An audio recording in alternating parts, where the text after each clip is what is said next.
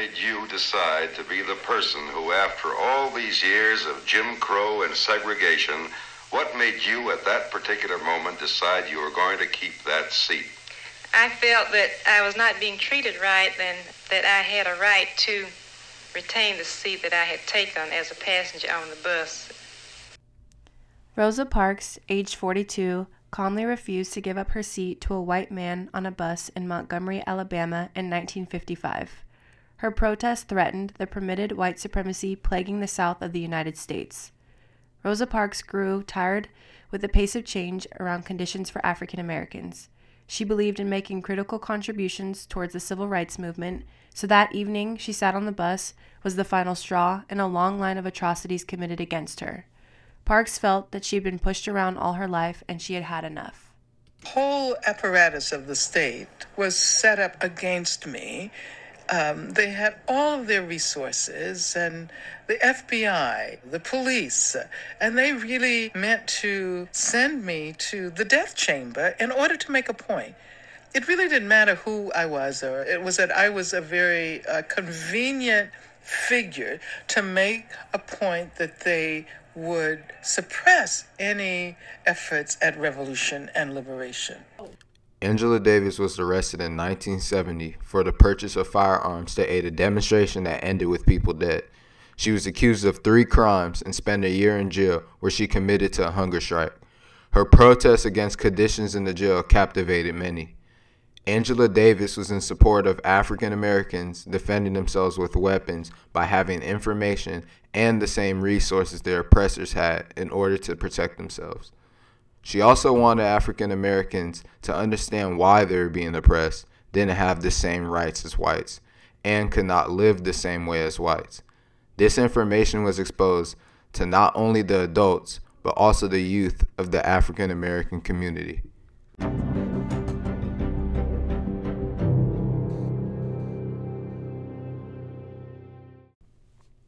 The Black Power movement was different from the Civil Rights movement. The Civil Rights movement in the United States was a traumatic time filled with rot and struggle. Black people faced a harsh reality when they tried to assimilate themselves into white society.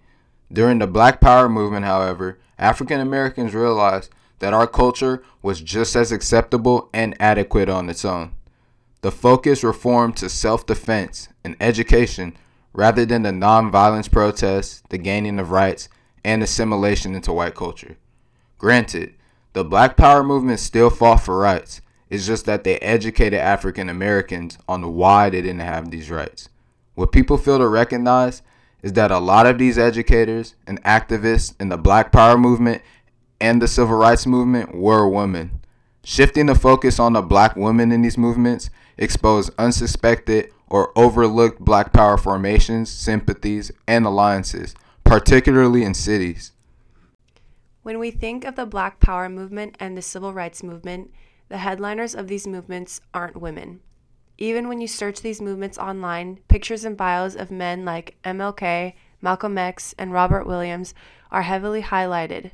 Like most women in these movements, however, Parks' bus stand was narrowed to what she fought for her entire life and how she defined her bus stand. Her movement and what she stood for had been constricted, diluted, and framed narrowly around bus seats and lunch counters rather than the equality and justice she demanded. We already know Rosa Parks refused to sit on the bus, but it is not expanded upon what else she contributed to the civil rights movement. Rosa Parks wasn't a passive woman, but rather spent decades grappling with how hard it was to be a troublemaker, and with the pressure on black people to conform. She also, like many young radicals, had grown impatient with the pace of change and vehemence of white resistance by the mid-1960s. Rosa Parks was in addition a member of the NAACP who continually fought against the mistreatment of women and their rights. Parks mentored the young people in her local NAACP Youth Council and encouraged them to take greater stands against segregation, including a read-in at the downtown library. Rosa Parks was more than a passive and meek woman who sat in a bus seat. She was a symbol of change for not just African Americans, but for all Americans. She empowers people to this day to take a stand against someone or something, even if it is in opposition to rules and standards. Parks stands for fighting for what's right and not the law. Angela Davis was incredibly active in the Black Power movement. Davis was the co-chairperson of the National Alliance Against Racist and Political Repression, which at the time was the only nationally coordinated program by left organizations that opposed government repression.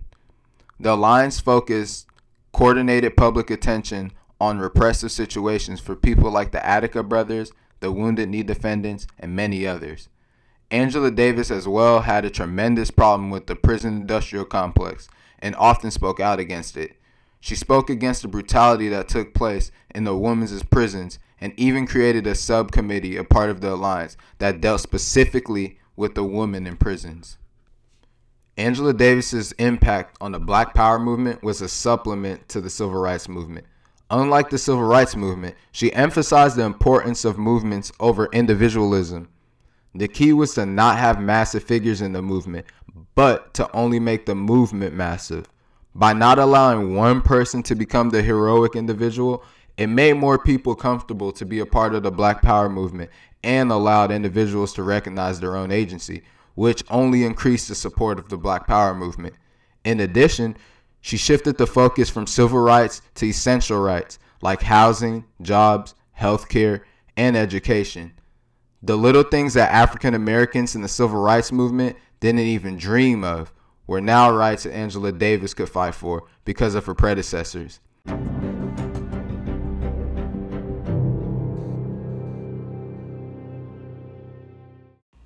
In conclusion, the Black Power movement was about strengthening black culture and educating the youth and adults.